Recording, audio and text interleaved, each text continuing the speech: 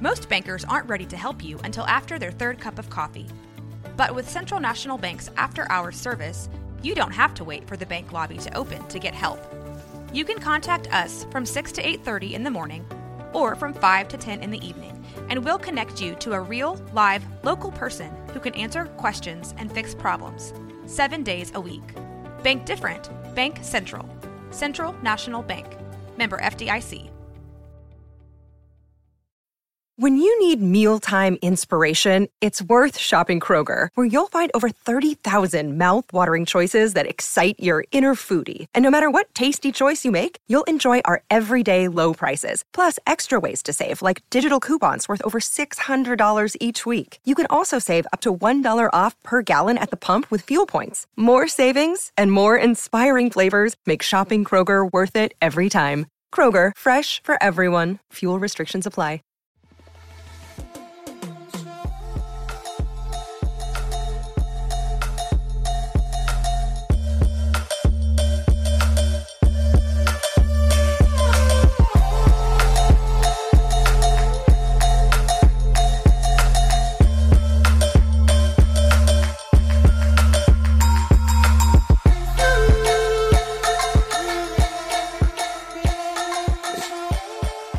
What's up, everyone? Welcome to another episode of Left Turns and Loud Noises. It is Monday, August 31st on the day of recording. It is episode 71. I am your host, the ever worn out, COVID-free, and not a cake, Anthony Dietrich. I am joined, as always, by my partner in crime, the former mayor of Danger Bay and the most eligible bachelor in Tallahassee, Kevin Costello. What's good, dude? You know, man, life is good. We got a fun couple months ahead of us, not only for me in Tallahassee, but as sports fans in general. College football is coming back. We got the NASCAR playoffs coming, and just it's a good time to be alive. I want to say we've roughed out the most shit that we've been through so far in 2020, but every day we get another thing that's like, you know, knocks us down. But we'll rise up above the challenges and have the best rest of the year we can. Yeah, it's it definitely, I think we've gotten through the rough patches. Now we're to where NASCAR has scheduled their playoffs. There shouldn't be any more surprises. I think there might be some questions, maybe, I think, with Truck and Xfinity. But for the most part, I think that's good. Yeah. IndyCar is a 90% chance, as far as Lee Diffie said, that Mid-Ohio is good. So that's always a good thing to hear. I'm sure we'll get 2 more races at Indy. Worst case scenario. And F1 is good to go at this point. We got an oval, quote unquote, asterisk oval. That's I DRS Slipstream Engage. Oh boy! So we got a lot to talk about. So first of all, if you may notice, I'm not as energetic today. I am still very tired from recovering from a long weekend in Daytona. Once again, I said I wouldn't go, but I went. I went with my friend Brandon. It was his first race since 2008, so I got to experience commercial-free Daytona playoff cutoff race. Well, Kevin got to watch it in multiple different realities of on television and on his phone. Yeah. So I guess we'll get 2 different perspectives of how we saw things. But Kevin, I think we both can agree this is probably the best cutoff race we've had since 2004. Oh, agreed, 100%. Yeah, I can't think of any other cutoff race where we've had the storylines of points and everything, but like the whole.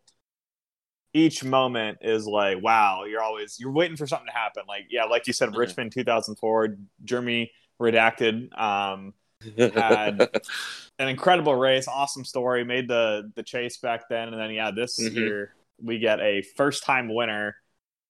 And on the flip side of that, an icon of the sport who is no longer eligible for his 8th and final championship, which is sad to say, but also I think we expected it, so it's not as bad. I will say, I was at the race the last time Jimmy Johnson was championship eligible in 2018 at the Roval. So, history. I witnessed history. I have witnessed a lot of history in my life. I was there for Jimmy Johnson's first ever race at Daytona in 2002, my first ever race at Daytona. And I was there for his last. And I'm going to tell you right now, Kevin, before we get into anything, they did a great job for Jimmie Johnson at the track because they had a lap 48 salute. I was going to stand up anyways, but they told everyone to get on your feet and celebrate Jimmie Johnson on lap 48. And I was getting up anyways because I was going to go to the bathroom when the stage ended. I was preemptively getting ready to dart out of that section. But yeah, it was really cool. But I think as a NASCAR fan, there's never been anything cooler I think I've ever witnessed than after that first big one when Jimmie Johnson got involved. He's on pit road and red flag's out, and they bring out the hacksaw, like the little Martin Truex Jr. Chainsaw out there to get the car, and you just start hearing the crowd, "Come on, Jimmy, get back out there," and everyone just starts cheering. And as soon as he got off of pit road and those cars were coming around turn 3, like you could just, the crowd erupted. Like it was the biggest roar I'd heard, and with that little of fans too. Like it was so cool, man. Like it was genuinely, I'm not even a Jimmie Johnson fan. I stood up and cheered also. I was like, this is awesome. This is really cool. That's the one thing about reduced capacity crowds is that the people that are going to make the time and effort to secure those limited tickets, they're going to be the diehards. So like juxtaposed to, I'm not going to say every race is, I feel like, where should I go with this? So I feel like at F1, at least what I see on TV is every person, or at least 90% of the people, know what's going on. Like in qualifying, they're going ballistic for a lap time, and you're like, "Holy crap!" But like, you don't hear that a lot at, I feel like, every NASCAR race. Obviously, with every big wreck, everyone and their mother is like, "Oh," but like to actually understand what that meant right there in that moment for Jimmie Johnson. Yeah, like you said, that's such a cool moment, and I'm glad you got to witness that live. I will say, man, I thought for a second, especially with every single time a car went around on the last lap, Jimmy could potentially knock Benedetto out of there. And I will say it's easy to keep your eye on the highlighter the entire time around the track. It stands out like a sore thumb, and I appreciated it. And God, my heart sank every time I saw some smoke on those last 10 laps. Jimmy never lost a lap, right? Never lost a lap. He finished 4 points behind Benedetto for the cutoff. Oh, that was it? According to Jimmy, I didn't actually look at the official, but he got out of the car. He was doing his interview, and he said, "Man, 4 points. I can't believe it." And those 4 points could have gone a long way at a racetrack like Indianapolis Motor Speedway, where it's heartbreaking. But at the same time, as a Matt Benedetto fan, it's like this is exactly what we needed. It was for luck to be on his side, but at what cost? I mean, I think you look ahead to what this really means in terms of the actual championship we're awarding this year. If we're going to be completely blunt, there's a good chance both of those guys weren't going to make it to the round of 12 or maybe round of 12, or round of 8.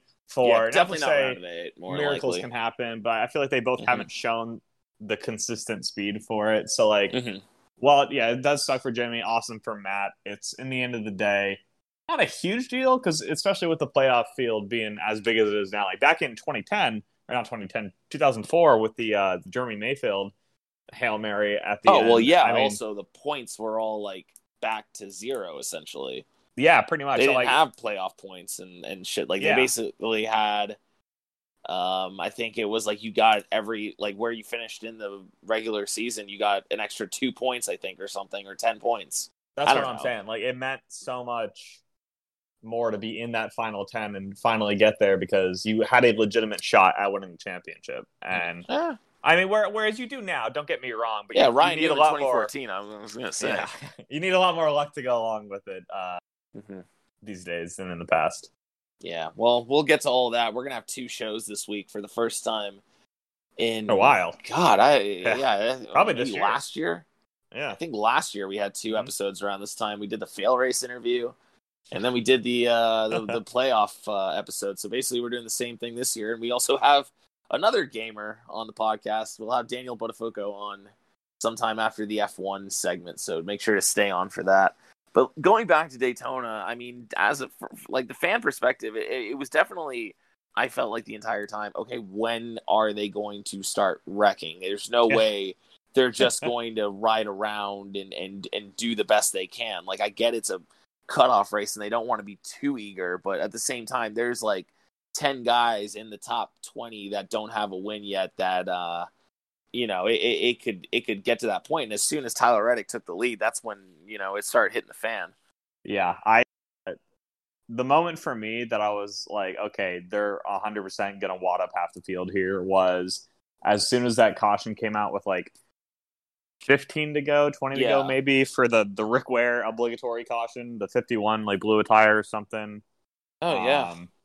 That like, and I was like, when they're bunched out the field, they're getting all these pep talks from your crew chief. It's like, look, crunch time, send, don't lift, all that. I was like, yeah. And then sure enough, like back to back big wrecks. We didn't have like a massive 20 car pileup. They were both probably at least 8 cars in both of those. I mean, they were big enough. Yeah, Reddick's move was so ballsy. Even Junior was commenting it, and he was like, "How we pass it? Oh my god, it's a wall!" Like it was so cool to see live, and that I mean, good on Reddick. I mean, he had the balls to make that move. Yeah, he sent it a little bit too far, but that's part of it. Yeah, no, I mean, I was even like, before that lap, they got 4 wide. Elliott pushed it 4 wide coming around that trial. And I looked at my buddy. I'm like, yeah, they're wrecking on this lap. Yeah. We even had a bet, and we were like, okay, which part of the track are they wrecking at? And I said, out of turn 4. That's where the big one's happening. So I was just focused on that. Yeah. That whole lap. I'm like, yeah, there's no way they make it as soon as Reddick took the lead, boom, there they go. I mean, we've learned firsthand at Talladega, it is going into turn 3 is when everything hits the fan for the most part. But with Daytona, I feel like turn 1 more so this weekend. I know the Xfinity, I want to say, had a couple wrecks there as well. But yeah, that first one with Reddick, a couple of wrecks that no one caught on camera. Yeah, except Christian, he was there. Oh yeah, he's always there. But yeah, I mean, awesome way to end that race. Good on those guys for keeping it as clean as long as they did. I feel bad for the Stewart-Haas guys though at the end because even my uncle said, was wrecked. Yeah, like he was like, yeah, they're just riding around. I mean, they're all locked in. Might as well not tear up your stuff. And I'm pretty sure they all got damaged at the end. Every single car got which I know Tony's thrilled about for sure. Gene could care less. But yeah, I'm pretty sure Gene is just like put them all on like a medical bed and create Frankenstein's monster out of That's carnage. What I'm saying. Yeah, like Tony. One perfect vehicle. Tony was probably, saying to himself, we didn't wreck enough cars today. We probably should have done that figure 8 circuit, and then we tend to go, run half the cars forward and half the cars backwards. All that. Yeah, exactly. Yeah. Classic. Blame Goodyear tires. Should put Pirellis on them. Anything else that you want to highlight from the race that you saw in person? I mean, good on Will Byron. He was definitely driving like a pissed off European on that second big one that took Logano out. There was a lot of people yelling, "Oh, Logano! Oh, Bubba! Yeah. Oh, Matt DiBenedetto! Oh," and then it was pretty obvious that Will Byron was, and then, not Will Byron. Will Byron was the one that pretty much set the whole thing flying, but him and Denny, or Logano and Denny getting into it, pretty much started that whole thing. So good that on move by good Logano. On those guys.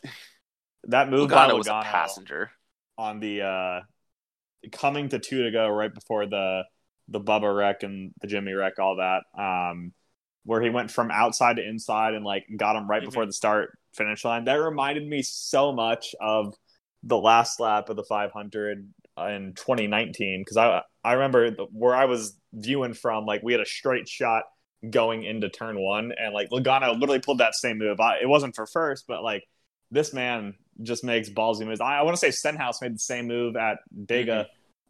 When we were there in the fall, and it's so cool with this package. It's not, no, get me wrong, it's not the super suck package that we saw in person, it's but the super safe suck. Yeah, super safe. Love it. Yes, precisely. Hey man, I will say all those wrecks we saw, even the one, the second big one, or I think it was the second big one, someone went head on in the wall. I never felt like anyone was in like serious danger, and it honestly was really nice because it's like, hey, this is good racing, and I don't have to worry about anyone absolutely just dying in front of me. So that's it. Yeah, like you said, it's a good thing.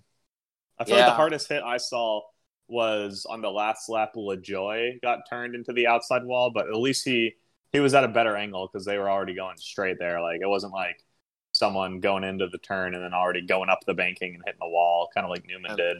Has that 500. Trump car finished a single race this year? I think I saw somewhere that of the 4 races, it's been crashed out in 3. Oh, man. But that's the best car, Kevin. You don't understand. That's the best car. They were leading, right? That car and walls, man, let me tell you. Oh. All right, so I just want to give a shout out to Daniel Suarez leading a couple of laps there in stage 2. That was really awesome. Ty Dillon doing pretty well, almost won stage 2. It was nice to see Daniel Suarez back in the lead of a race, and it's a big step in the right direction for that team. Even if they did finish in 26th, it's still nice to see them out front and getting that exposure. At the party I was at on Saturday night, so I had a fantasy football draft going on, so that's why I watched. Yeah, by the way, that looked awesome. Yeah, it was phenomenal. But when he took the lead, I was like, hey guys, not to interrupt the draft or anything, but the guy leading the race right now, I did indeed beat him in Mario Kart earlier this year. Just want to make that known. I tweeted that out. Suarez ended up liking it after the race, and I was like, yeah. Do you think maybe that's why Suarez ended up in the 96? Is no one trusted him because a college student beat him in Mario Kart? I never thought about that, did you? You may have ruined Daniel Suarez. I'm not going to say I'm the direct cause, but there's probably at least 90% blame on me. I think you live in his head rent free. I mean, it happens. Yeah, that was really a nice little somber moment. Good moment. I don't know how Brennan Gaughan does this every single time. It feels like if he's not wrecking, he's finishing in the top 10. It was awesome. If he doesn't wreck, he finishes in the top 10. It's as simple as that. All he has to do is keep all 4 wheels on the ground, and he's good. I think does Brennan Gaughan have more top 10s this season than Matt Kenseth? No. I'm trying to think of a driver he has more top 10s than that'll be funny to say out loud. Brennan Gaughan has more top 10s than Corey LaJoie. I'm pretty sure of it. I will double down on that by clicking on his name and seeing that Corey LaJoie has 1 top 10 this year. Yep, Brennan Gaughan has more than that. That's pretty funny. Shouts out to Chris Buescher. Once again, another top 10. My only savior of the night. Pretty much because Austin Dillon and Kyle Busch did not do very well for me in points. Yeah, I got 2 stage wins with my favorite, and it doesn't mean anything. I know. Fucking hate to see that, but jeez. So yeah, and Bubba with a top 5. Yeah, good for Bubba. Bubba. Another. I mean, he had a shot. Had a shot. That would have been a story, but I knew with the damage he got there with Byron, like you said, driving like a pissed off European. That was his race right there, barring anything weird. Honestly, this is 2 races in a row or 3 races in a row. Maybe I think that Hendrick has had 3 top 10 finishes. They're coming on strong. They're getting hot at the right time. Yeah, I saw for Bowman, honestly. After the Saturday race at Dover 2 weekends ago, someone tweeted out on the subreddit or posted on the subreddit saying, of all the drivers in the top something in points, 25, 20, I don't know. Byron was the only one without a top 5 finish, and now he has 2 top 5 finishes in a row. There it is. And I'm sure because I brought that up, that streak will end at Darlington, but sorry. He's a Cup winner now. I have a weird statistic, Kevin, that kind of boggled my mind. So, weird stat time. Will Byron got his first career win at age 22. I believe it's 9 months and 1 day.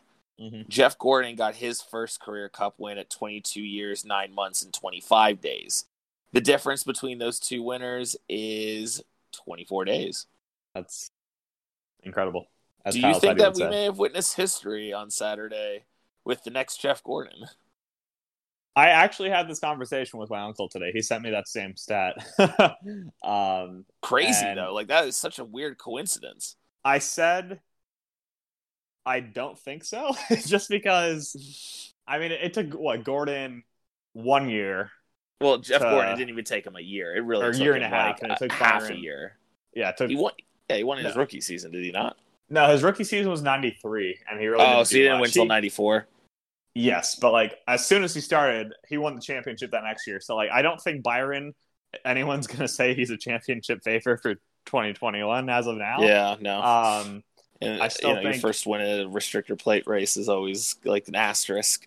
I mean, we'll see. He probably could prove us wrong, but like I was saying, Gordon has 4 championships, 93 wins. Byron ends up with at most. From what I'm seeing now, obviously it could change. At most 20 wins, which, like, don't get me wrong, that's a great career. But I don't think he's going to get anywhere close to the Jeff Gordon.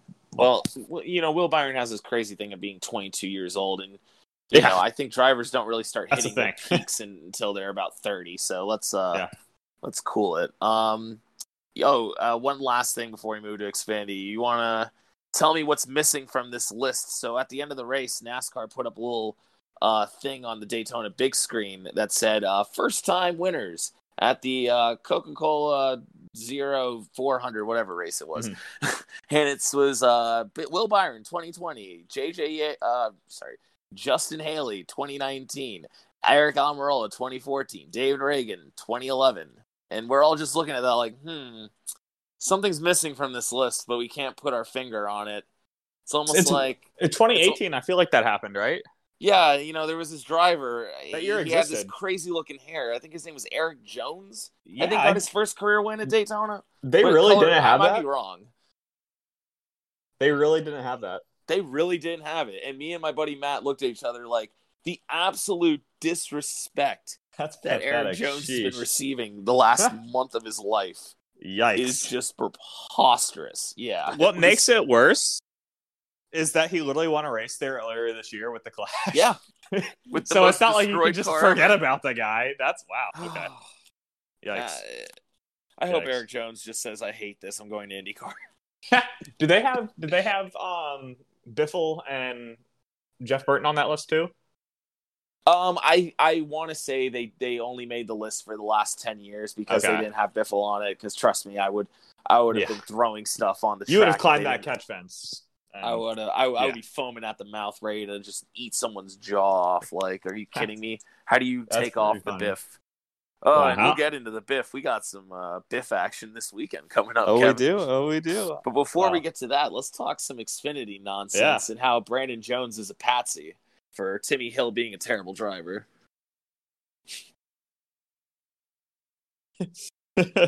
I will say, that finish. I was at a party on Friday night, and I didn't get to see the ending live, but because I literally texted you. I said, "Okay, Colleagues got this." And left, and they still got it, but but at what cost? At what cost? 2 race cars actually. Did you win the race? Yes. What did it cost? My first and second place drivers wrecked each other, so my third place driver would win. How funny would have that been, though? Like if all 3, that would have been key. Because I literally Ross Chastain's getting fired on the spot. Yeah, throughout that. No, I'd say Allmendinger. I think that was Allmendinger's fault. Yeah, it at first it was like, oh man, Chastain should not have done anything, but they were getting squirrely there, and Allmendinger cleared himself the same way Jones cleared himself. And yeah, man, Allmendinger took a huge hit from that. Yeah, that was. I'm glad he's good. Yeah, I mean, Justin Haley has now crossed. How am I going to word this correctly? Because I was going to say he's crossed the finish line first 3 years in a row at Daytona in the summer weekend, but he got robbed of the win in 2018. You can make your call on that. I think he did go below the yellow line, but some people are like, about it. Yeah. And then I was going to say he won last year, but did he technically cross the finish line? Because I don't think officially where they ended up parking on pit road, I don't know if they crossed the start-finish line. So he might have won that race without completing a lap. That's insane. Or without leading a lap. Landon Castle should probably get on that because he would be the winner, I think. Yeah, that was... Yeah. If we go back to the last scoring loop. Yeah. Well, I mean, good for Haley. We're still robbed of that Chastain win this year that we've been talking about, but good on him for trying. Obviously, things happen in racing. I'm super curious to how Talladega races now because it was clear they were pretty much like the perfect picture of a teamwork first. Well, wait, team. They're not racing at Talladega in the fall, Kevin. But they are, Anthony. Wait, they moved it into the fall. There's a fall Xfinity Talladega race now. Yes. Oh God. I know. So we'll see how that team dynamic is once they're all out there. I'd hope they'd say, you know what, literally just a mistake. I mean, it comes from two ways. It's Chastain is in a position where he needs playoff points, and obviously he's going to go for the win. But also, Allmendinger doesn't get a lot of these shots, and you got to make the most of them when you can. Yeah. So it's sucks. Hopefully, they improve upon it, and if not, congrats to Justin Haley getting his third Super Speedway race win in a row at the upcoming Talladega race. We'll see what happens there. It wasn't a lot going on. It pretty much was just setting themselves up for the last lap, but they didn't disappoint. I think they started getting squirrely with 3 to go, but I really just don't think Xfinity with this car and the low downforce actually works very well at these races. They're too wild in the pack to make it work, and they'd rather be single file. At least that's what I've gathered from the last couple of races they've had. It reminds me of the 2018 Cup Series package with the low downforce, like the one where you just couldn't get a good run. Yeah, like I'm not going to say it's to the level of the fall Talladega race that year where Stewart-Haas could have lapped the field if it went green the whole way. But it's, I hope they change it for next year. I know we're big proponents of cost saving, save where you can, but also if you can implement a package at those races next year where it's, really big deal high downforce, we're not hoping for super suck or anything here, but maybe they could put just a little bit of a bigger spoiler. I think that's what I'm saying. Yeah, give them something to rely on, because you hate seeing these guys running single file against the outside, because it's literally the only way that they are sure they cannot spin out. And then as soon as someone passes, you don't want them getting, you want people that make bold moves and not get destroyed, spinning out. Yeah. Well, Kevin, did you watch the truck race? I did not, but I did. Well, we can just ignore it then. Okay. There was no truck race. Anything you heard about it was a complete lie fabrication created by Mike Helton to keep you in your houses and drinking the sheep juice. So congratulations to I Sheldon almost said Creed. Zane Smith won that race. Yeah, Sheldon Creed won again. This is his third win on the season. That's crazy, dude. Yeah, he absolutely, I think it was Creed, he bodied someone for the lead. I want to say it was Gilliland.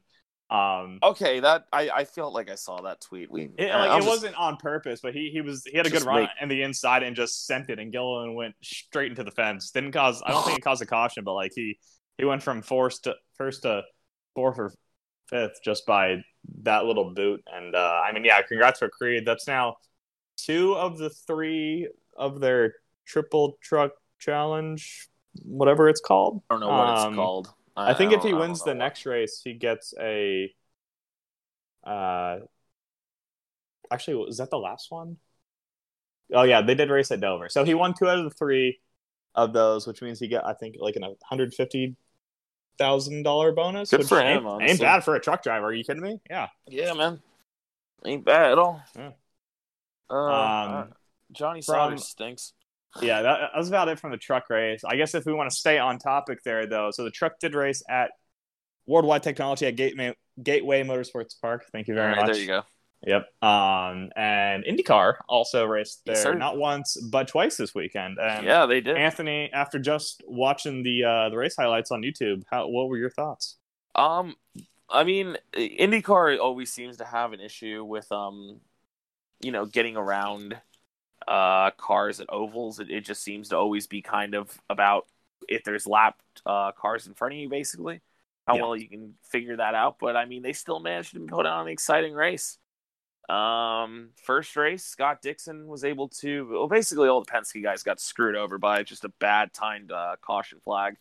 Basically helped Dixon, Award, and Sato race each other. Sato had a bad pit stop at the end and drove Alexander Rossi style without wrecking himself. So, I mean, I don't know how Sato is just so good at this age, but man, he's really coming on in his age 43 season, almost won back-to-back Gateway races from last year. I want to say it's a Japanese thing.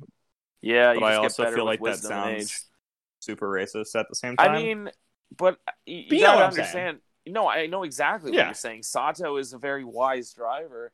And he ages like fine wine. Yeah, he's like Kevin Harvick, I think. Obviously not the level of Kevin Harvick, but he's just gotten better with age, and now he's driving incredibly well and incredibly aggressive at the right times. It was very impressive to see him run down Dixon. Obviously Dixon was playing a little bit of a strategy there, like, hey, I can keep Sato in front of me, but I don't want to have anything to do with these lap cars in front of me. And Dixon won his 50th race. Good for him. It's like third all time in IndyCar. 50 mark. That's crazy. Yeah, he hit the 50 mark. Yeah, he had an awesome mask that made me feel like I ate a tiny stamp, so that was cool. And then hey, just a solid overall day for the championship on Saturday, and then Sunday comes around, and I'm telling you, man, I mentioned it at Road America, but Pato O'Ward, man, he's gonna win a race this year at some point. Thought it was gonna be Sunday. I mean, he's only got 5 races left, assuming Mid-Ohio can get going. Hopefully, in 2 weeks. I still think he's going to win a road course race. He was very, very good at Road America, and that Arrow McLaren team has been an absolute shocker this year with how well they've performed. Yeah, I mean, I was rooting for him both races, especially that second race, because he was closing in at the end, and that untimely caution came out. And classic. Sucked that they couldn't get a freaking green flag finish there. Sorry, I had to go on a little rant. No, I knew that was your take. I already knew that. I think I've come to terms. It wasn't even that bad. I think I've come to terms with, if you want to keep the Indy 500 and its prestige, okay, no green, white, checkered. Or anything like that. 500 miles is 500 miles. Yeah. But at the same time, if you have another race, especially where they literally just pulled the lap count out of their ass for a race, has no meaning to whatever the lap count is, at least have the chance at a green, white, checkered or a 3-lap shootout. Like I was Roger saying last week, would come over there and beat up the IndyCar officials that he actually employed. Yeah. So. I don't know. I feel like I said, get it for the Indy 500, but maybe not at road courses too. Well, if it's on the last lap and someone wrecks, But when there is no good reason that at a race with a random lap count, mileage count has to 100% end on that lap count because of mud tradition, all that stuff with a race with something that doesn't have tradition. So I don't see why they can't have a green, white, checkered at a race like Gateway. I digress. I'll give you that. I'll give you that. Like if I'm giving up my opinion on the Indy 500, I feel like I need some take on another opinion. No, I'll agree with you on this, because definitely it wasn't even a wreck on that 4 to go. It was just someone got out of it. It was very NASCAR-esque. Sato went high. But I mean, again, he did clip the wall. Yeah. There was worry from IndyCar officials that, hey, he's going to have to come back down low. He might spin. IndyCars are more liable to go flying to Saturn if they really feel like it. That's not as bad as cars literally getting loose. I've seen the movie Driven, okay? I saw Max Pappas go flying 40 feet in the air. It is possible. My favorite caution call, or I guess, least favorite, but favorite to talk about was it was at Richmond, either 2016 or 2017. Matt Kenseth was leading the race, sent it too hard into turn 3, locked up his tires, was nowhere near the wall, just had some brake slide, and NASCAR saw, oh my God, smoke, someone blew an engine, and then called the caution for literally the leader just missing his braking point. And I'm like, that's so it wasn't that bad right there, man. It wasn't that bad, but still, it's I mean, your point, they do indeed go to Saturn every now and then, so you don't want that happening, but at least give it a little bit of time. I mean, also, I guess maybe the start on Saturday wasn't the most convincing that these drivers can handle restarts or starts in general. I think they need to do a lot better job at policing that too. That's another thing, especially in the Indy 500. The start was no one was getting going. Normally, I feel like these cars get going in like 3 and 4, and like they were just taking their sweet time. It felt like, but at the same time, that's a safety thing. Like you can't be having cars pass on the inside well before the leaders are even past the start finish line. Like that's just asking for trouble. And Rossi, the Mr. I can't seem to get my way out of trouble here. Once again, just got taken out by it. A lot of good cars. I mean, Rossi literally was just like trying to get underneath Veach or Veach underneath Rossi. Someone was trying to get underneath someone's car and reciprocate. So that's not even a word. Anyways, I love how each motorsport has its own strengths, but there's some glaring weaknesses within every one. And I'd say one for IndyCar that NASCAR does a great job at is policing restarts. Like you cannot pass below a certain point on the track before you get to the start finish line. Like literally in the Indy 500, whoever restarts second is usually first by the time they get to the yard of bricks. Yeah, because the slipstream there is insane, especially on a restart. And like there is no situation where you should penalize the leader for being the leader. I don't know. That's my thing. How dare you be a good car, you bastard. Right, yeah. Get back. I just think a simple solution to that is, okay, tell them, one, you can't restart before a certain point, and if you do pass the person in front of you, you're going to have a drive-through penalty. Now, I get that leads to a slippery slope of, the leader checking up and getting a good run into turn one. But like a restart zone, I feel like would be great, something like that. Just avoid car sex if you can have it, because Zach Veach was trying to really get it in there. Yeah, he what a great shout out to the ARCA series right there though by Zach Veach, really promoting that event, because ARCA was later that night. I'm pretty sure Ty Gibbs won. If not, 3 races in one day. Damn. If not Sam Mayer, I don't know. One of them always wins it. Here, let's play everyone's favorite game. Which two drivers won the ARCA race? It was Ty Gibbs. Okay, I'm pretty sure he won there last year too.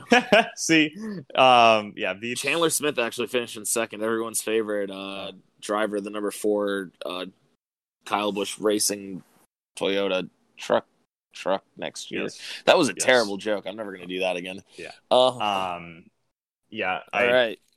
I never like to call out drivers, but like I'm starting to question why Veach is in that series. I want to say it's his third year, second full-time year. Put Connor and Daly back in the 26. That's what I'm saying. Get Daly shown he is capable of. Yeah, I mean that Gallagher car was once again running near the top 10.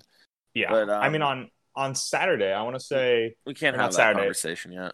On Sunday, Veach was, I want to say 4 laps down, like on pace. Yeah, and it's like your teammates with Rossi, Andretti. He has to be bringing in like Gamebridge money or something. He does. No, like that's the thing. He brings in sponsorship. I get that, but if I'm Gamebridge, I want to promote my brand. If he still has 1 year left on the contract, great. But then after that, if he's having the results that he is now, I think there's a serious conversation that needs to happen there. Yeah. Yeah. All right. Well, Kevin, you ready for the F1 minute? I am. Yeah. It's the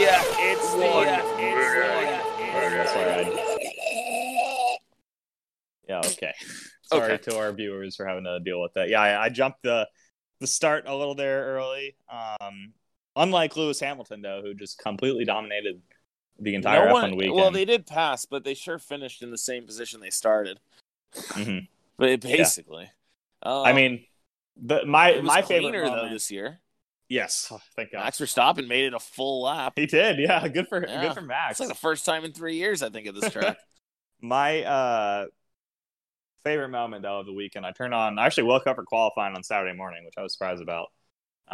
But it was right after the news of the tragic passing of Chadwick Boseman, aka Black Panther, which yes. I mean, at least for me, I'm a huge Marvel fan. That hit me like a freight train. And so first thing he said on the radio was, "Guys, that polls for Chadwick Boseman." Yeah, didn't he do the Wakanda Forever? Yeah, he gets out of the car and literally like first motion is he stands on the halo or wherever he's standing and does the Wakanda Forever arm cross, and I was like, I am tearing up right now at 9:45 on the Saturday morning. It was such a cool tribute. Good for Hamilton, and then carried that speed into the race on Sunday and completely wiped the field.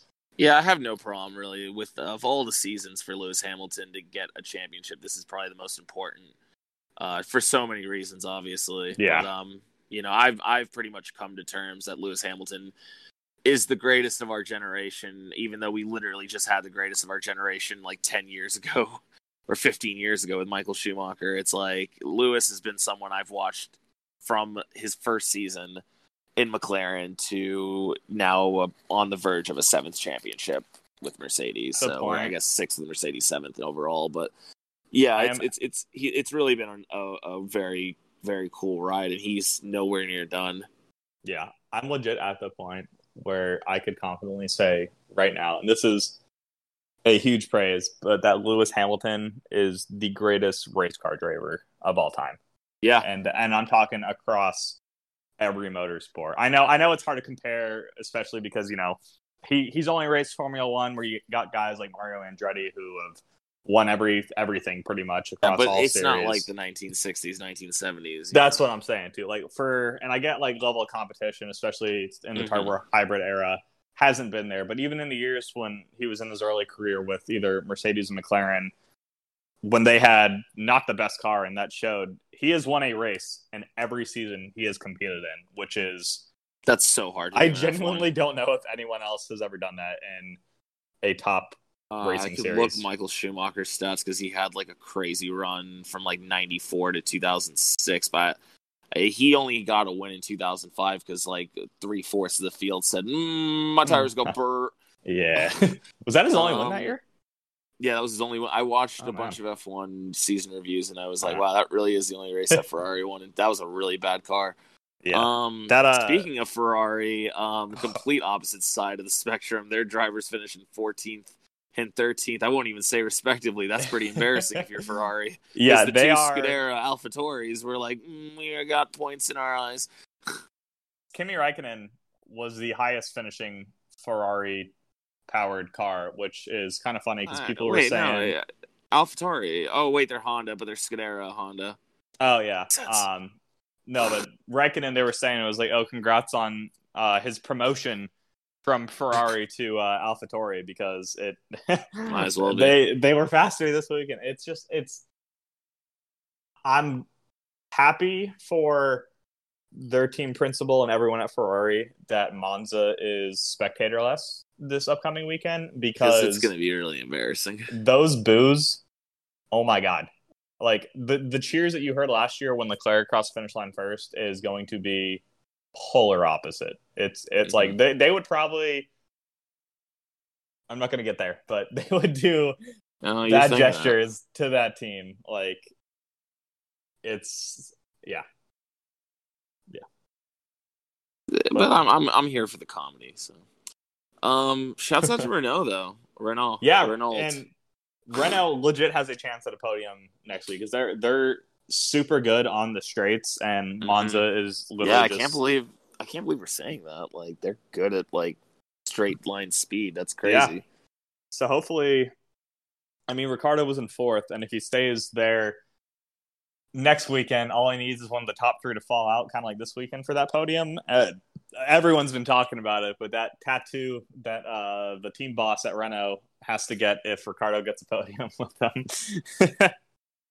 Oh, because Renault hasn't had a podium. I don't even know if they've had a podium in this hybrid era. I'm not gonna look it up. I don't feel like it. I haven't had it since I started watching in 2017, 18, and this is the first year that I've watched every race.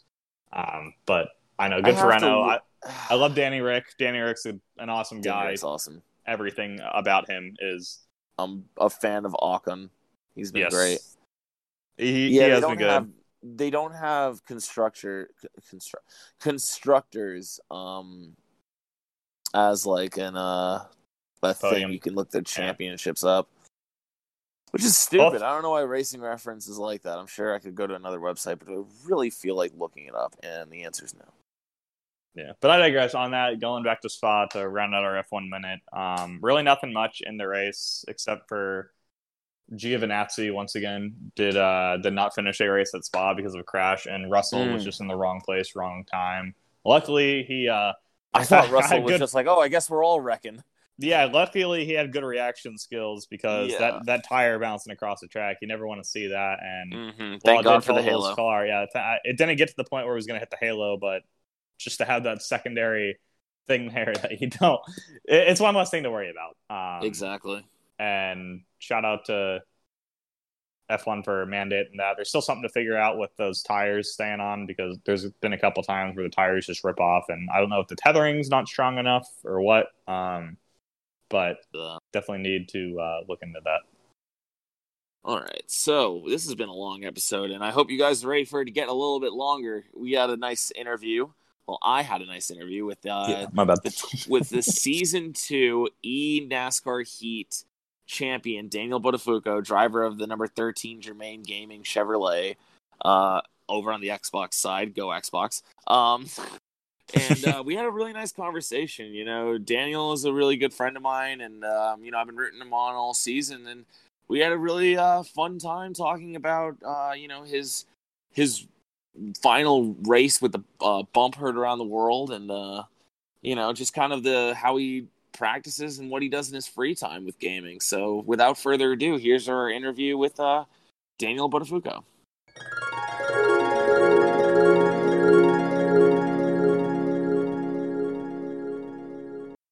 All right, I am joined by Daniel Buttafuoco, the 2020 NASCAR Heat E champion. I didn't say that right, did I? It's NASCAR E. NASCAR E Heat champion? E NASCAR Heat Pro. E NASCAR Heat champion. Thank you. Yeah. All right, I did my best there. I am joined, though, by Daniel this afternoon, driver of the number 13 Germain Gaming Chevrolet. So how's it going, Dan? It's going pretty good. Had a busy week so far with all the media stuff, but I'm having fun. Yeah. And, it's been really good. Talk about that, man. You got a little bit of an instant rise to fame going on. So how are you handling all of it right now? Pretty good. It's kind of fun talking to all reporters and people from NASCAR about this whole journey and this incredible accomplishment that Germain Gaming has helped me with, and just it's all a very big team effort. So far so good, and it's a good way of me getting my personality out there, displaying my passion about racing and racing on NASCAR Heat. So it's definitely been pretty fun, to say the least, yeah. Dude, who's been the coolest person? Well, obviously, besides myself, but who's been the coolest person that you've gotten to mesh with so far from all these interviews and everything? And what's lined up after this? Everyone I've talked to has been really cool. Everyone's been, they've been really showing a lot of interest in the Pro League and interest in the championship.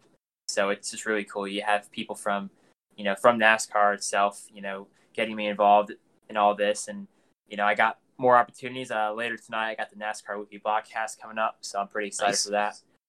Dude, that's big time right there, man. Yeah. I got the racing experts, Justin Malillo, has interviewed me a little bit, and Terry Sabison from WNDB, just a whole lot of other people from it's just I can't get up on the top of my head, but there's so many, so it's just really cool. It's you work hard for all this stuff, and you get all this kudos and recognition for it. It's really cool, and it's also just cool to see how the Pro League has grown in such a short time span. So everything's really looking positive. Yeah, so you're the Season 2 champion. We've only had 2 seasons of this. It feels like it's been much longer. But, I mean, you've definitely seen there's a huge growth right now, a lot more fans than there were last year, and I think a more polished game for you guys to play. I mean, what's been the coolest improvement, I think, that you've seen over the last 2 years in the Pro League? I think the coolest improvement is, I think one of the coolest ones was the broadcast was really good and everything. We had a great lineup this year of commentators. Unfortunately, Chris Wilner couldn't come back, which is unfortunate, but he did a really good job. But either way, having Rusty Walrus as one of the commentators with Hannah Newhouse and Adam Mackey was there for a little bit. It was a really fun. Yeah. Everybody from Motorsport Games with the great TV display, the HUD. I don't quite know what to call it. I can't come up with it on the Is top that of my where head. all the drivers are on screen? Yeah, that, but also the ticker. Yeah. How it went vertically. I liked how that was laid out when you put everyone on the Zoom call. Yeah, that was really cool. Oh.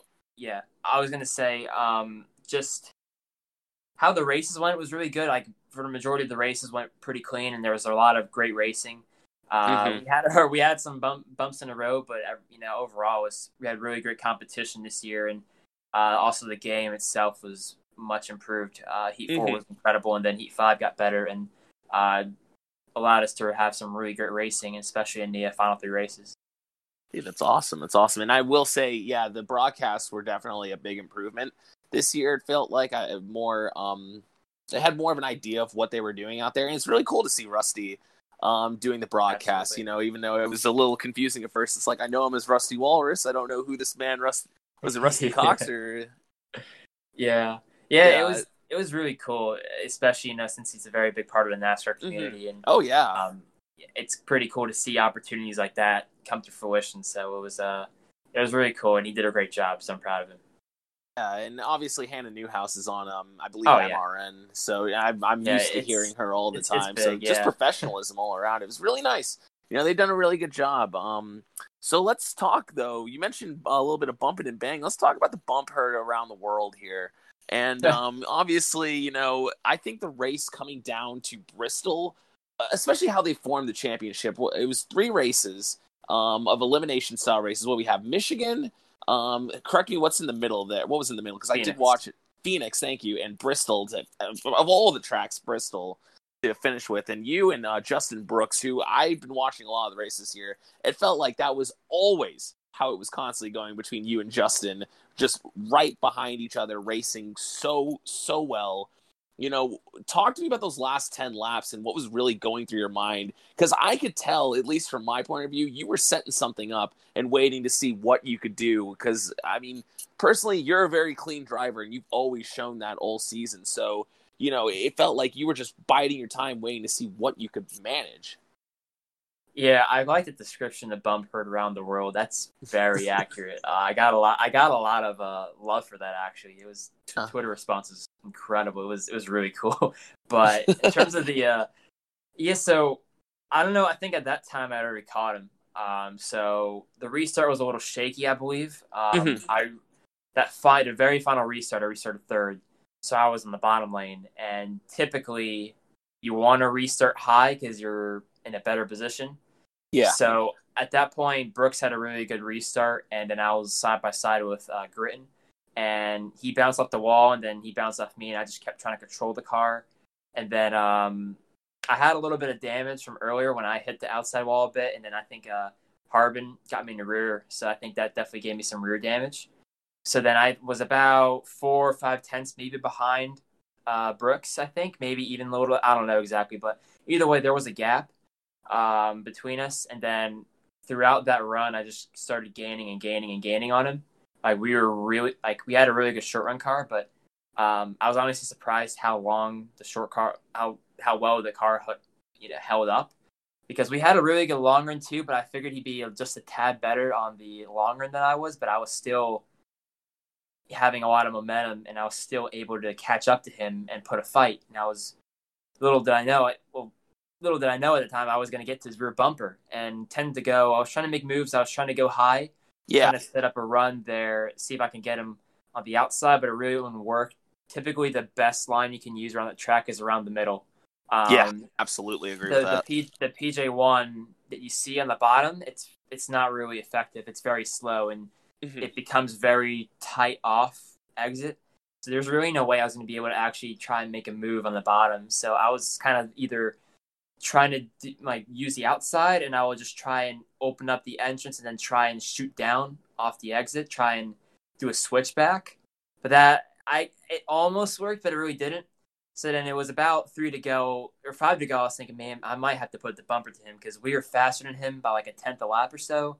And this is our one shot. So I put the bumper with 3 to go, just moved off the track just a little bit. And then he kind of door banged me on the front straight. And then I we kept having a little more contact at 1 and 2, and he kept door banging me, and then we unfortunately kind of had contact on the backstretch at 2 to go, and then he hit the wall pretty hard. I wasn't trying to put him into the wall. I wasn't. Yeah, but you guys were racing with 3 to go. Yeah, it was just I wasn't trying to wreck him or put him in the wall. I was just trying to move him just a bit so I could get under and make the pass because we were faster. Then once we got the move done and saw we had a good gap, just had to keep running. And then we started pulling away those last 2 laps. And then going into turn 3, the emotions became very overwhelming. And then came across the line of 1, and it was just surreal. I couldn't believe it. I don't have notifications on my iPad or phone, but I could already kind of sense the social media blowing up. Oh yeah. I could already kind of tell because I had a lot of people who have been very supportive through me this season, and just, it was like, that was intense. And honestly, it was, I got a lot of flack for it, but I got a lot of love for it. A lot of people respected the move. Like, there was people from all around. I think even people from iRacing followed me, which is kind of crazy. People, following me after that race. That was pretty cool. And I think everybody is, even interviewers from the media last week and so far this week, they were talking about how incredible the race was and how intense it was and how that bump was just well thought out and how that really made the race and it meant a lot to me because they said, you didn't do anything wrong. You gave him a little bump and that's all it was. That was Bristol. That was Bristol, baby. So, that's Bristol, baby. It was, I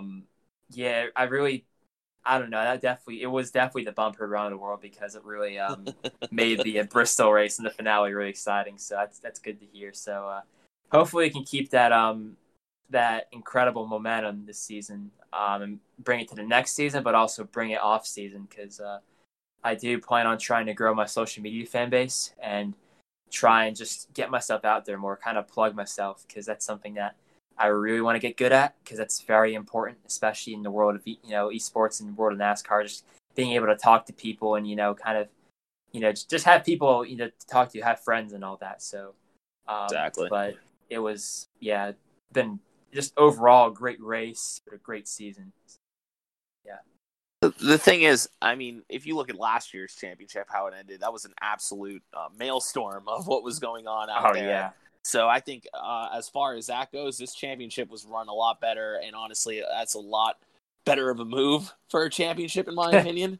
And dude, it was very reminiscent of Jeff Gordon versus Rusty Wallace in 2002 at Bristol. Just get the bump and run, try and get him. And, obviously Rusty wasn't a happy camper after that because that's a win right there. But that's racing, in my opinion. And honestly, I think that a lot of people would say Justin would probably do the same thing to win a championship. So, hey, I'm really happy for you in that regard. So, you were talking about the future. You're talking about growing your social media following, which honestly, I think after this week and the next week, that shouldn't be too hard with all the podcasts and radio shows you're going on.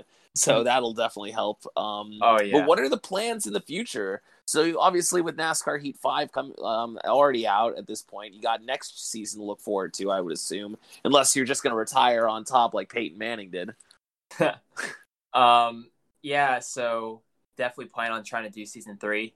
That's definitely the plan. And I just want to keep doing this for a while because I feel like personally and also with the team, Germain Gaming, we're in a really good spot right now. And just kind of hope to go to flow and see how everything goes. And I just hope to keep it up. And I just feel like also with this championship, and I'll be honest, I've gained like 90 followers the past 3 days. Ooh, big time. It's been pretty crazy. So growing that fan base, so pretty much since this championship really kind of elevated my presence, I guess, and it's really made me more confident, and it's really I feel like I've earned people's respect in that sense, where I've really worked hard all season and never gave up and always kept trying. Just try and do the best that I can to promote NASCAR Heat as a whole, and just try and be that ambassador in a way. Try and be the guy that people look up to in terms of NASCAR Heat. So that'd be pretty cool. Just kind of be that good guy, like that Carl Edwards kind of guy in a sense. Yeah. Well, except you have a championship. Yeah. Well, that's not. Come on, he has a Busch championship. So listen, nationwide Busch, whatever. Carl Edwards. I mean, but I don't know. F in the chat real quick. Yeah, just kind of be that. I don't know. Just try and stay true to myself. Just keep working hard in this and keep this up for as long as I can, and just kind of, I don't know, just keep trying to help NASCAR Heat. Just try and help everybody involved, and just try and continue to improve and try and get better to hopefully defend the championship next year. So yeah, maybe taking a little break, but I'm still on NASCAR Heat. No doubt, I'm still working hard right now. I actually was working on some cars and just trying to keep up to date. So yeah. You've done a lot with Germain Racing, though. I will say. I mean, weren't they? You and your PlayStation teammate have done a lot to really bring them to the forefront in the last year. I mean, they weren't really top tier in season 1, right? Last season they got 10th in the team championship because so you did a lot for them. You and your teammate on PlayStation did a lot for them this year. Yeah, and it's a team effort. It's definitely exactly. It's I really couldn't have done it without Sam Jones, our team person. She's done a really great job with this whole Germain Gaming program. And obviously got to thank Kyle Arnold for helping me throughout the season. He's been a really great mentor for me personally. He's done a really great job, getting me in the zone, just mindset, and just helping me with the cars. And obviously got to say shout out to Matt Billingsley, or Scout Bunk, as we call him, for all this help too with the setups. He's been a really big help, and just everybody from Germain.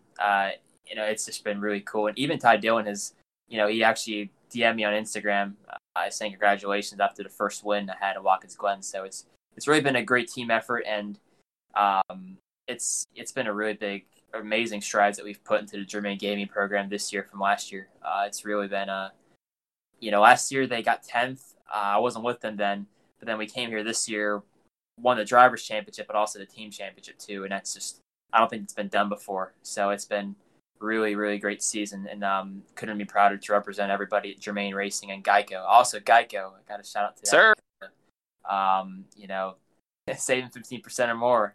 We saved a lot of 50% in the races. I'll tell you that. We've been clean all season. So yeah, it's been a dream season, and hope to keep this up. Yeah, transition, Danny. I love it.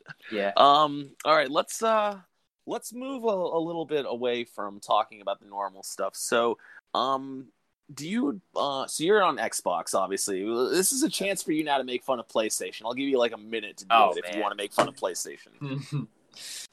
I don't really. I mean, I've only raced them like 3 times anyway. So, but all I gotta say is the Xbox guys won all the pole positions and won all the races. So, sir, that's anything to go up. No, I'm just kidding. I mean, maybe the big factor is probably the graphics card is a little bit better. Maybe, I don't know. Maybe, but I don't really have any. I have respect for all the PlayStation guys. They do they're really competitive and do a great job what they do. I mean, Harbin was really great to race with, and so was Gritton, and even other guys like Castro, Rothgabe, and Parker, for example, and I think even Mike Brass. There's a lot of great guys who I race against with on the PS4 sides, and they're really clean too. So shout out to them for racing me really hard and clean. So that was really good. They're all very fast and competitive. I mean, having all 28 guys out on track was really great. It was a really great way to promote the game. It went really well. I'm really happy about it. So yeah, they're really good. But don't forget that. Everyone's got to remember that Xbox. Once again, they won all the poles in the races. So yep. Yeah. Yeah. No, keep that in mind, guys. I'm personally an Xbox gamer. So just saying, this is like 2 versus nobody else on the podcast with the PlayStation. Kevin would have been the PlayStation guy, but Kevin's no stock key today, so it's all good.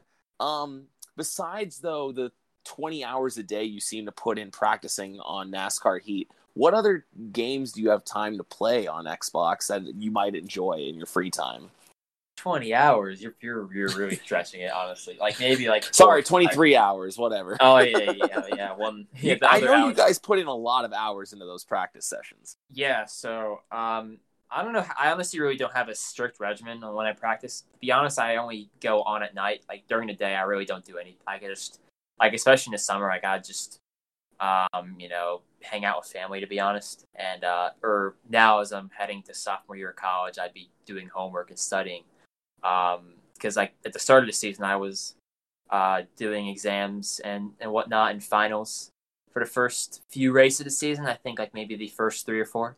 So I had that going for me. And then late at night, I'd just go on and talk to my team, and we just kind of go back and forth off the setups, and we go into the actual official practice sessions and see how the track was and how the car felt, and kind of, ping pong ideas off of each other and see what works and what doesn't.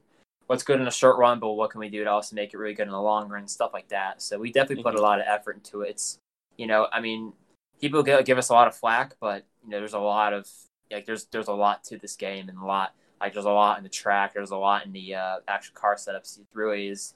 You can't just go in and expect to be something. You really have to put hard work. Hard work is what gets you there. So it's a lot of hard work, and that's really awesome to see and to know that all the hard work is paid off. No, it's awesome, dude. So you just only play NASCAR Heat then? Come on, man. There's got to be other things that you I didn't answer that part. My bad. No, you're good. I'm joking. Yeah. So primarily I do racing games. So on occasion I'll go on like Project Cars or Assetto Corsa or something like that. Assetto Corsa I've heard wonderful things about. Yeah, it's really good. I'm not as good on there personally because I don't have as much experience on there. Like I don't think I've ever done a league race, but it's really fun. But I also started getting into Call of Duty Warzone. So that's been pretty fun to play with my friends as like a little breather. So like once I'm doing, any recent dubs in that game? Yeah, there's been some recent dubs with a certain someone. So yeah, I wonder who that person. I wonder who that guy is. Yeah, my back is killing me. By the way. Oh, listen, I've played it for like 4 weeks. Give me. I'll cut you some slack. If you guys haven't figured it out, me and Dan have played a game or two of Warzone. It's actually a lot of fun playing with you and getting to know some of the other NASCAR Heat guys on there. Oh yeah, we play. You guys are multi-talented. That's impressive, man, dude. Maybe one day we'll get you in a Call of Duty tournament. Oh, good grief. That's not a good idea. Yeah, I play with for example, Zader and Ogle. Some of the guys are racing the Pro League.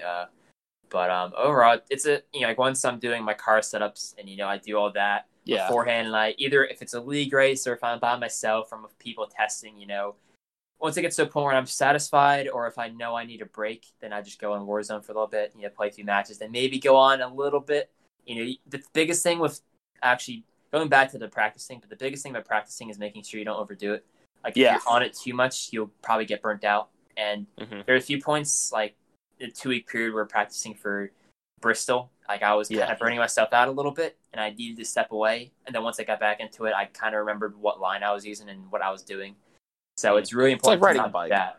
Yeah, it's like when you're working out and you kind of overpush it, and you get when you know how you need time to rest. Yeah, it's a huge part. And when you don't give yourself time to rest, like you don't perform as well, and it really takes a toll on your body. Like I've done that before. I've worked out and like I've done too many sit-ups in a day. Whoa! Don't flex on us too hard here. I used to do. The whole pandemic has thrown off my schedule, so I'm starting to slowly get back into it. But I could do like 300 sets, like 300 sit-ups. Whoa! And but then I do it again late at night, and that would make me too sore. So I really couldn't perform as well. It's the same thing on Heat because you don't really want to overthink things. You don't want to push too hard and make. You don't want to get tied up into where you're over adjusting, and because that's the thing, you can over adjust. And also with I run a force feedback, so sometimes your arms can get a little tired. But I've never had that issue. I've actually been pretty good with that. So okay, so now you're flexing on us that you do 300 sit-ups a day and that you don't get tired. Used to. I can't anymore. I can do like 160 now. That's still, listen, man. All my male listeners are gonna feel like emasculated now, having listened to this interview. So thank you for that one. Yeah, every day. Yeah. So I want to go kind of pick your brain a little bit. Every single gamer has that first game that they got that made them fall in love with a certain genre. For me, the reason I love NASCAR today is because when I was 7 years old, I received NASCAR 2001 as like my first ever video game. And ever since then, it was over. I love NASCAR. For you, what was the first racing game you ever got that made you fall in love with racing games in general? Actually, the reason how I got into NASCAR, or the way I got into NASCAR. Actually, it doesn't make sense grammatically. How I got into NASCAR is actually through the Pixar Cars movie. You're kidding. No, I'm not kidding. So I've always loved cars when I was a baby. My parents had Matchbox cars, Hot Wheels, and my mom said that my first word was Chevy, but I'm not too sure if that's correct. If it is, I am very happy with that. I'm very beautiful. proud of myself. So I always loved cars, but then when I found the coming attractions for the Pixar movie Cars, I had to see it. Of course. And it was my first time in the movie theater, and it was probably one of the most memorable days because at that point, I found a little die-cast car I had. It had a car with a number on the side, and I told my mom, hey, these cars are real, and I want to watch racing. And the rest is history. Forced my parents to get cable, and every Sunday I kept watching the races. And then it got to a certain point. I started watching NASCAR 2006, because I was like 5 around then. Okay. So I started watching at that point, because that's when Cars came out. Yeah.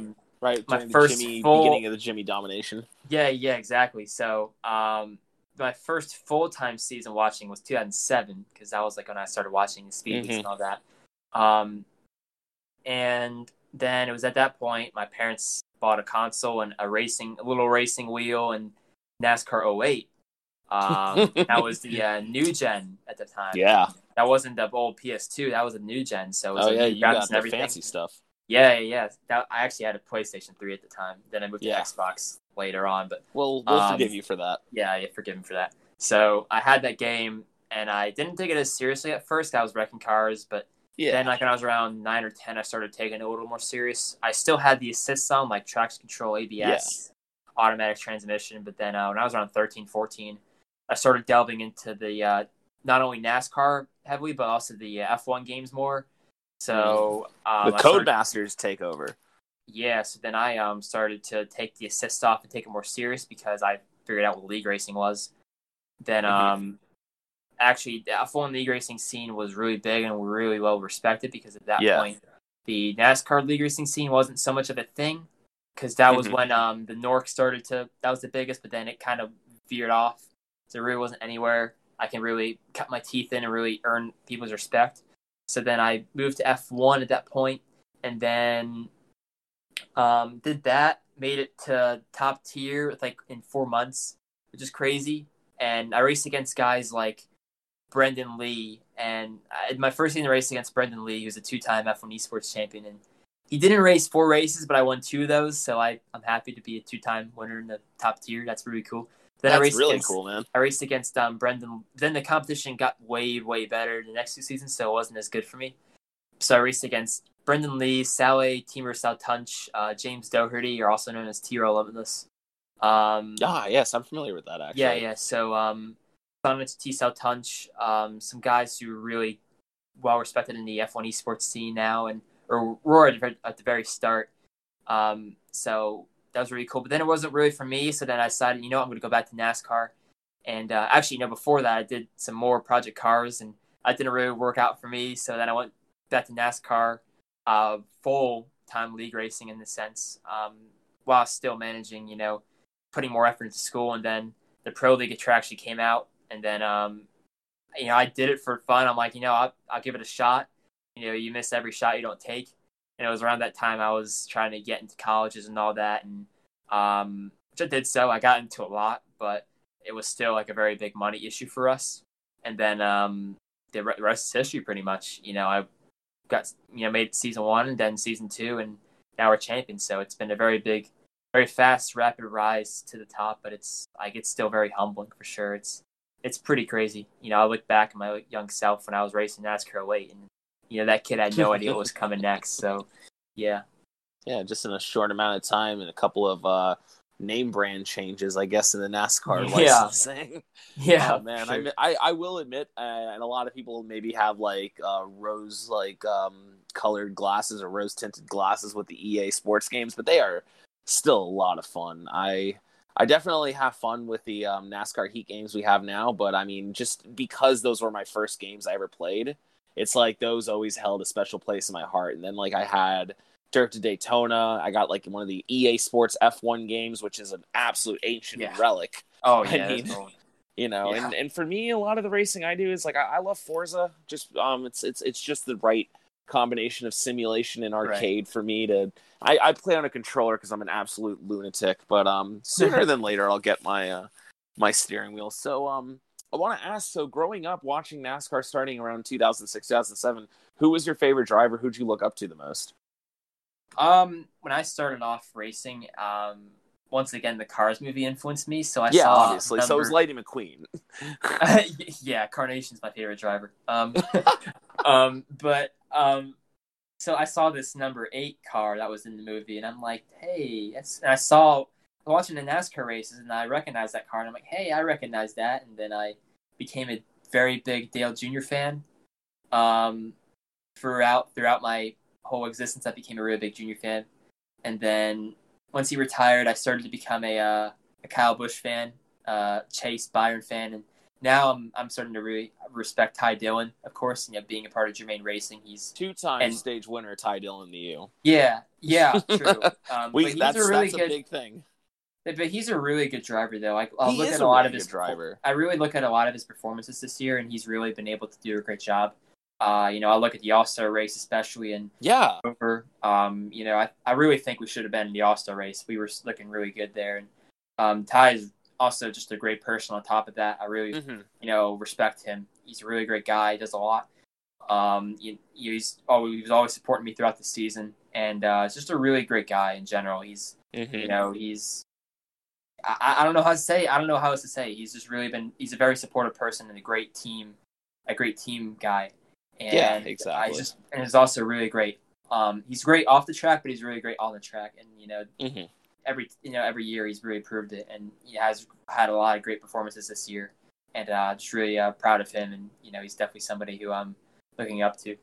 It's Daytona this weekend. We got a wild card race. Yeah. And actually, this episode will come out after Daytona. But do you want to make a bold prediction then for Ty Dillon? Well, I think he'll have a really strong run because I remember his rookie year or if his sophomore year, he got a top 5, I think. Yeah. Daytona. He's really good. He seems to run well at Talladega, too. Yeah. I mean, also last year, he got a stage win in the Geico 500, which is huge. Sir. Like, very huge. So, huge for the brand, huge for him. Yeah, so, like, that, how strong Germain has been on restrictor plates. It's obviously going to be Daytona. There's not much you can do about it. But I think knowing how strong the whole Germain Geico Racing team is with Ty Dillon, I think they'll have a really strong result. I really hope they can win because that would be such a massive boost for the team. I really would like to see them be in the playoffs. That would be incredible, and I'll probably be jumping up and down. So if Ty can win, that would be great. But I expect a really strong run from them. That'll be insane.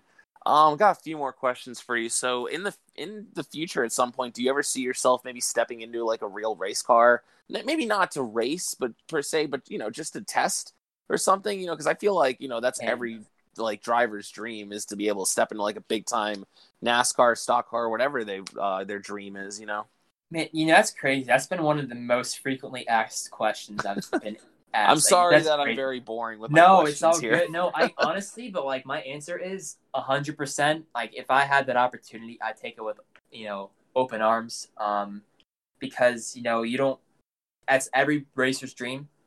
Is to drive a race car, so that would be really cool. I mean, obviously, money's been a very big.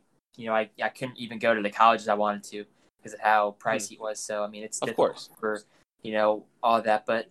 I think that if I had the opportunity to test something, even, I'd definitely do it. That would be a dream come true. So, I would definitely take that with open arms for sure. All right, let's see. Maybe this will be a little bit of a question that you haven't asked. If you do get that opportunity, what track is your dream track to race on in real life then? Oh, man.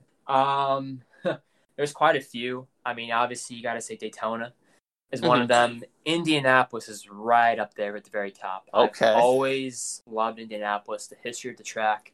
Whether it's IndyCar or NASCAR, it's always been a very special place in my heart because I'm a very big NASCAR's number one, but racing in general is my passion, my love. Definitely Indianapolis. Either like for both tracks I just mentioned, either the oval or the road course. I love both of them either way. Oh yeah, the Indy Road Course is. I love the Indy Road Course, and the Daytona Road Course is iconic too. But I mean, the Indy Road Course is one of the most beautifully flowing tracks. It's one of my favorites to race on video games. So even Charlotte, for example, because that's the heart of NASCAR. Like Dover is my home. Dover is my home track. Oh, okay. Martin Truex Jr. in the chat. Yeah, that's the location of my very first NASCAR race. So really, okay, that's cool, man. Special place in my heart.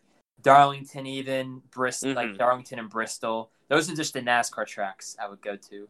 Well, now, what about non-NASCAR tracks? So definitely short tracks.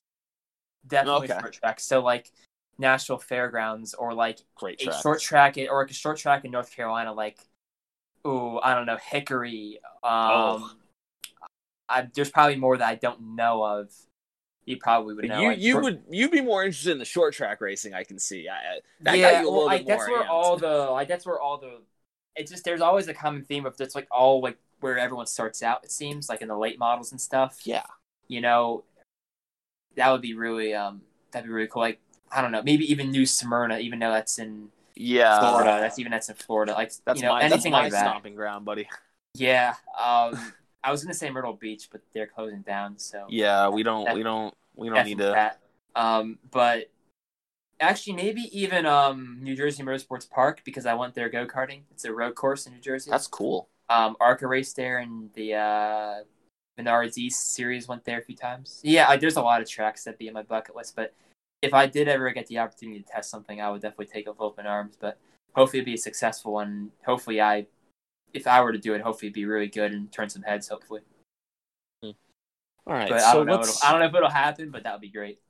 I mean, you never know, man. You're young. You got a lot of time ahead of you.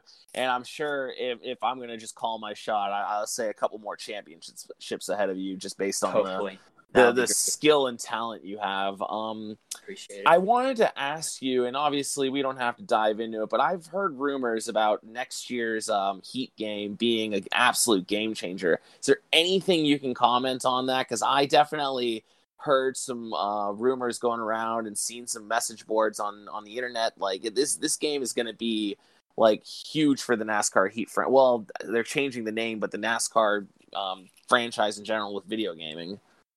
Yeah, so I don't know much about it, but I just know after working with the Motorsport Games people and everybody from NASCAR Heat now, I can say that I am very confident in their abilities to make a really good game.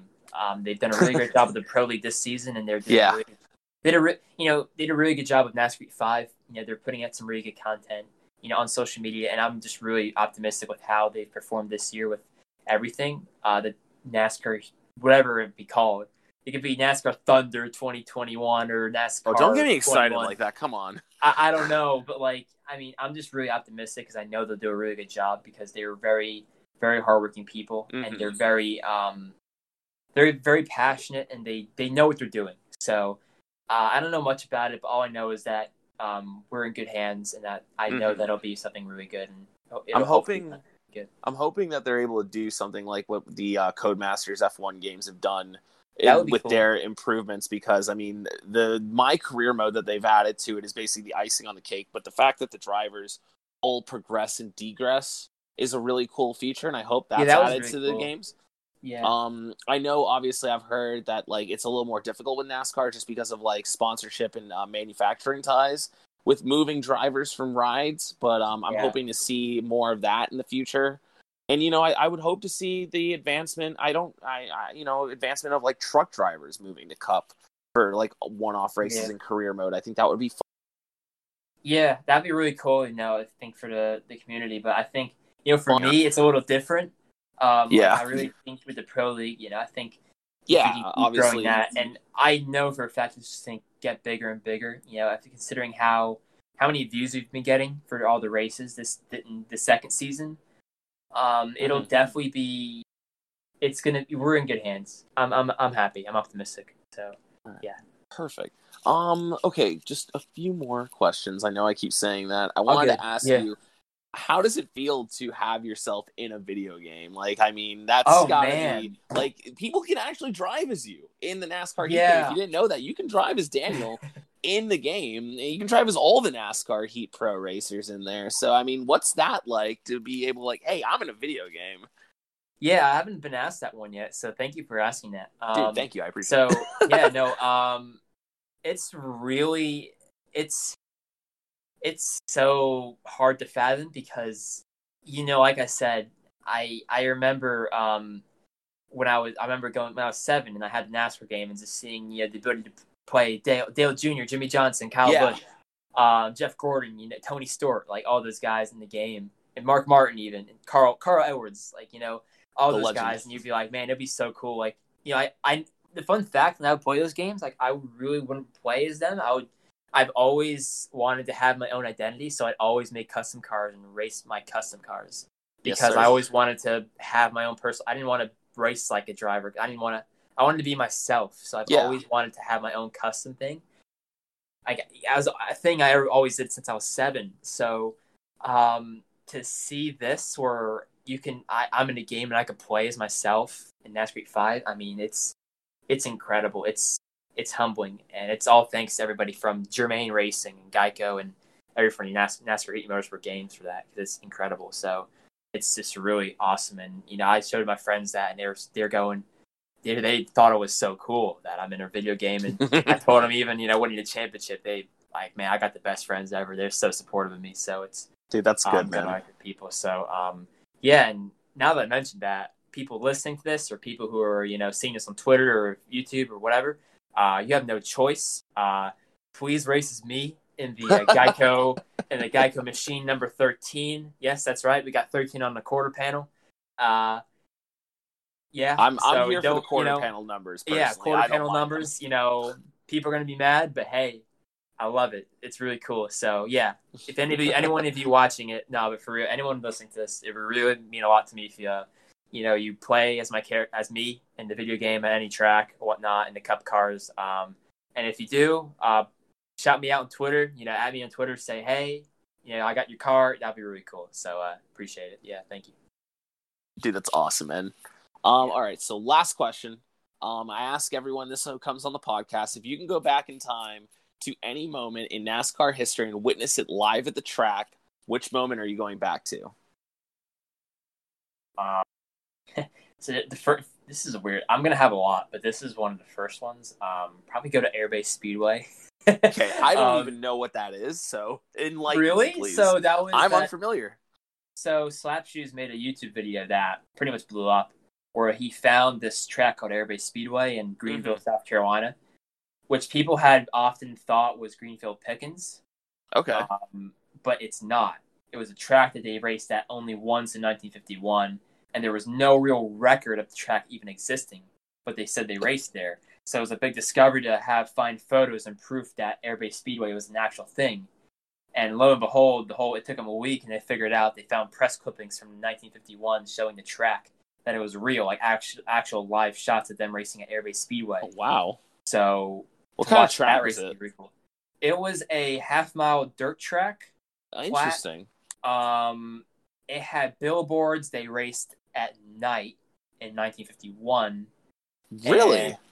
And, yeah, so that's probably why it only lasted a year, because it was a lot of money. Yeah. And they put some sort of chemical on the dirt so that there wouldn't be any dust.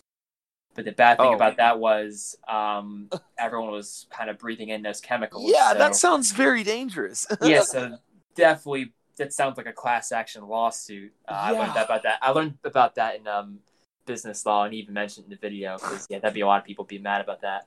I would probably that.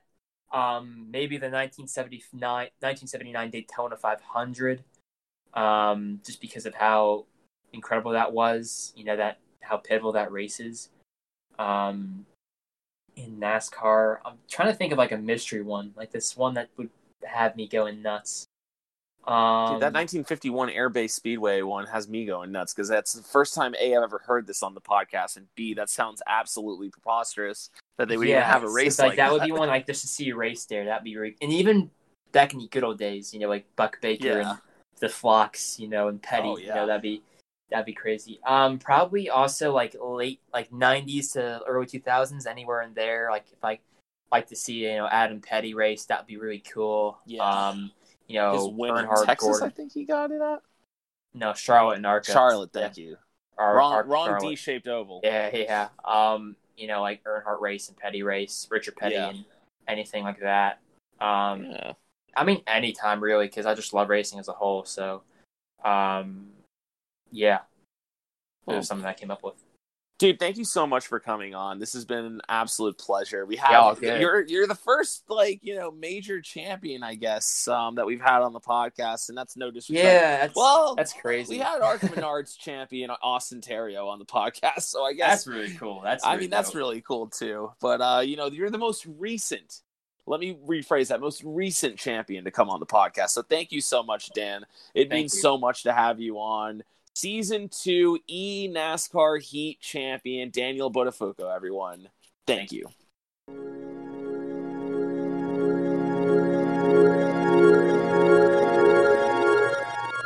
Thanks, Daniel, once again for coming on. It's a shame that you aren't Team PS4 like us individuals, but hey, nonetheless, great season. Congrats on the championship, and hopefully next year you can come to the good side. Kevin, I can't believe you got the sentence out of your mouth without someone hacking your account. I know, right? All right. It's okay. So my dad actually works at Microsoft. As all the Xbox game chats would say way back when. All right, Anthony, what's next? I'm sure his pension's going real well because Bill Gates is not a selfish man in any way, shape, or form. No, not at all. Of course. All right, so let's round out the field here. So we mentioned it briefly, but F1 has an oval, technically. Not really. So Bahrain is going to host a doubleheader to finish the season. We did mention this, but we didn't really get the official word. And, I mean, they're going to do the outer banks of Bahrain, but, I mean, like, what in the world are we, like, we have no idea what to expect, Kevin. This is going to be, like, crazy. I hope. Ferrari going to be sad. Ferrari is going to finish 2 laps down, probably. Bahrain over. Probably. I'm excited for it because I've seen the onboard of that track, and the only part where you really lose time to the guy in front of you, because there is no slipstream, is like the middle sector where it's kind of like the squiggly S's. But even then, there's not really any. It's not too bad. You just get dumb speed going. I mean, dude, they're gonna just be topping out. I wonder how engines are gonna handle themselves. Like, brakes are going to be, like, they're going to be, like, heavy on the brakes a lot. Like, how many laps is this going to be? 87 laps. Oh, my God. These brakes are going to explode. This is either the greatest thing that's ever happened to F1 or the worst thing that's ever happened to F1. I mean, in the 20th century, 21st century. Yeah. It's, it takes some balls to do that. I'll give them that, because they could have easily said, kind of like they did with Silverstone and Austria, more so Silverstone, because I think there are some different layouts they can run there. But yeah, there totally are. Yeah, with Austria, it's just one track. But Bahrain, I mean, they have, I want to say, 5 grade 1 or grade A, whatever they call it, F1 circuits. Mm-hmm. So like 5 different layouts which can host an F1 race, and I feel like this one is the next best in terms of not running just the same old Grand Prix layout. I mean, we're going to have lap times under a minute. I think the average speed is going to be the highest as well. I'm not sure if it'll be Monza. I will say that I am grateful that these corners are like actual slow corners, because I mean, I just don't want an incident like 2005 Indy where it's just these tires are not going to be able to handle these high speeds. There's no banking they have to deal with. It's a pretty flat track. It is. And no diamond grading, which was the big issue. We don't need to worry about that either, because that's just the dumbest. Anyways, I mean, I am looking forward to it. There is an actual oval, though, like, on Bahrain. It's the pit road, or not the pit road. It's, like, on the front straightaway. And then there's, like, a little oval. I'm actually going to send it to you right now. It's, like, around the drag strip. Sweet. And honestly, I kind of wish they were doing this, like a 200-lap race around this. I mean, hey, if NASCAR ever wants to have another international race, instead of sending them to Suzuka in Japan, send them to Bahrain. Or Twin Motegi. Did you get the picture? Let me check. It's in general. Okay. Yes. Oh wow. Yeah. That's a legitimate oval. That is indeed better than Monza Oval too, because no one's gonna go flying off the banking. Yeah, or say any poor choices. Okay. Words. Anyways, moving along. What else we got from rounding out the field? Any silly season news? Besides, there's been some like paint schemes dropping again because by the way, they're racing there this weekend at Darlington. Nothing's been confirmed, I think, in terms of silly season updates.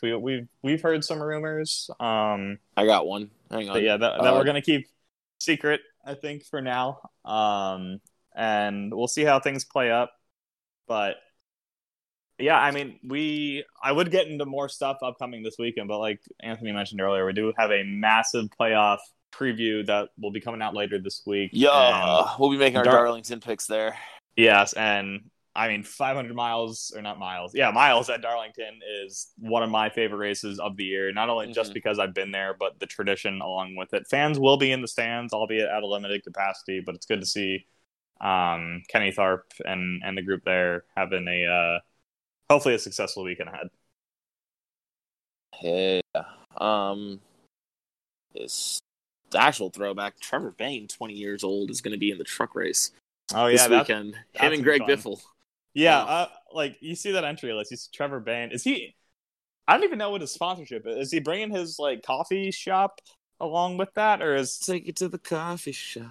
I don't know. That came out of left field for me because at least Biffle's been in the conversation. Like, Trevor Bayne, like I don't know why he's just been like, yeah, I'm done. It's like, well, maybe not.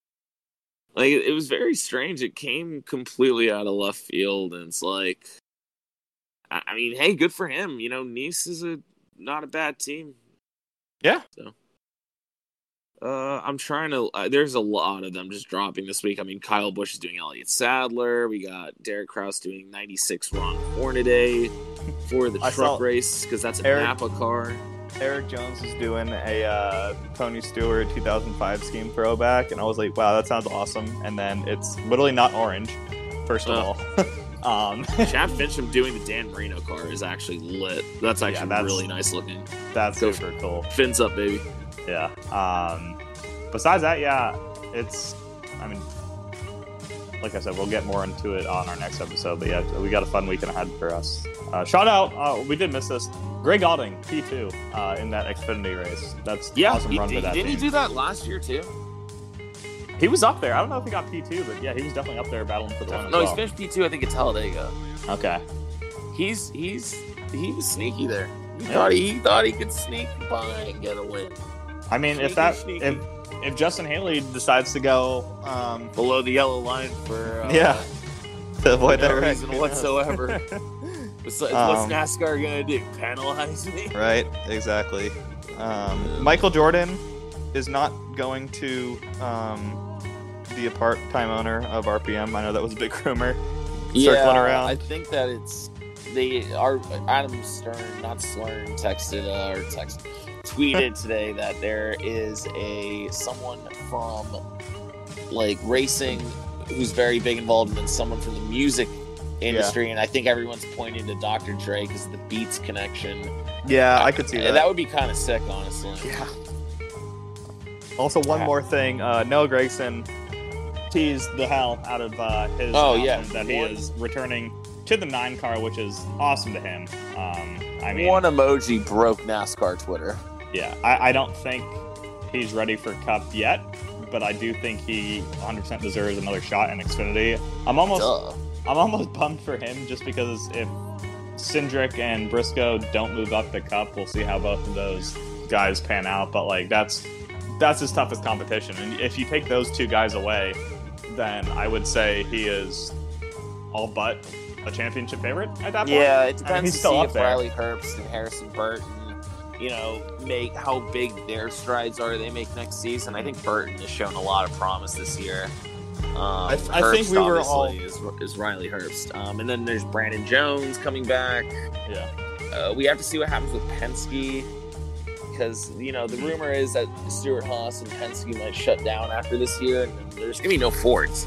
We should clarify that. Yeah, that's in Xfinity, not Cup Series. It's in Xfinity. Calm down. Stop getting your tweets ready to yell at me. That, I guess, yeah, they're the only 2 Fords that run in Xfinity. They are the only 2 full-time Fords, which is really stupid. Eesh. That sucks, especially... Yeah, man, if we could get, like, Yates great 8 engines in someone come back. Damn. Maybe. We got some positive news, though. Jerry Brown, the father of Brandon Brown, has beaten cancer. So, awesome. Congratulations. Awesome. Obviously in a tough week where we unfortunately lost Chadwick Boseman to colon cancer, that's just, guys, go get checked. I need to do that too. So, I legitimately need to go get screened and everything because I need to go do my yearly checkup. So take it seriously. It's scary hearing things from the doctor. It's even scarier dropping dead. So, trying to see what else is going on in the news. So let's have another more positive. Well, I was news positive, story. And then I was like, oh yeah, by the way, Chadwick Boseman is dead. Yeah. Ryan Vargas just announced his throwback scheme, and it's a throwback to the GOAT. Well, I don't know, not my GOAT, but Jimmy Johnson himself. Remember his 92 the Excedrin car? I'm looking at it right now. That's slots. That one. I actually had that car as a diecast as a kid. Awesome. So good for him, Ryan Vargas. Good luck to our boy. That's a sharp looking car, man. Damn. And keep an eye out on Ryan Vargas's car. You never know. You might see your favorite podcast on there. Hint, hint, hint. We might be on a NASCAR because we may or may not have helped Vargas sponsor a little bit of the car. We'll see. Yeah, we'll see. Well, on that note, I think it's been real. Yeah, guys, thank you for sticking around for this long episode. I hope you're ready to do it again this week. See you guys later. Make sure to follow us on Twitter, LTLM Podcast. I've been Anthony. And I've been Kevin. Love you guys. Bye. Hey. And now, from high above the start-finish line at Ontario, here is Ken Squire.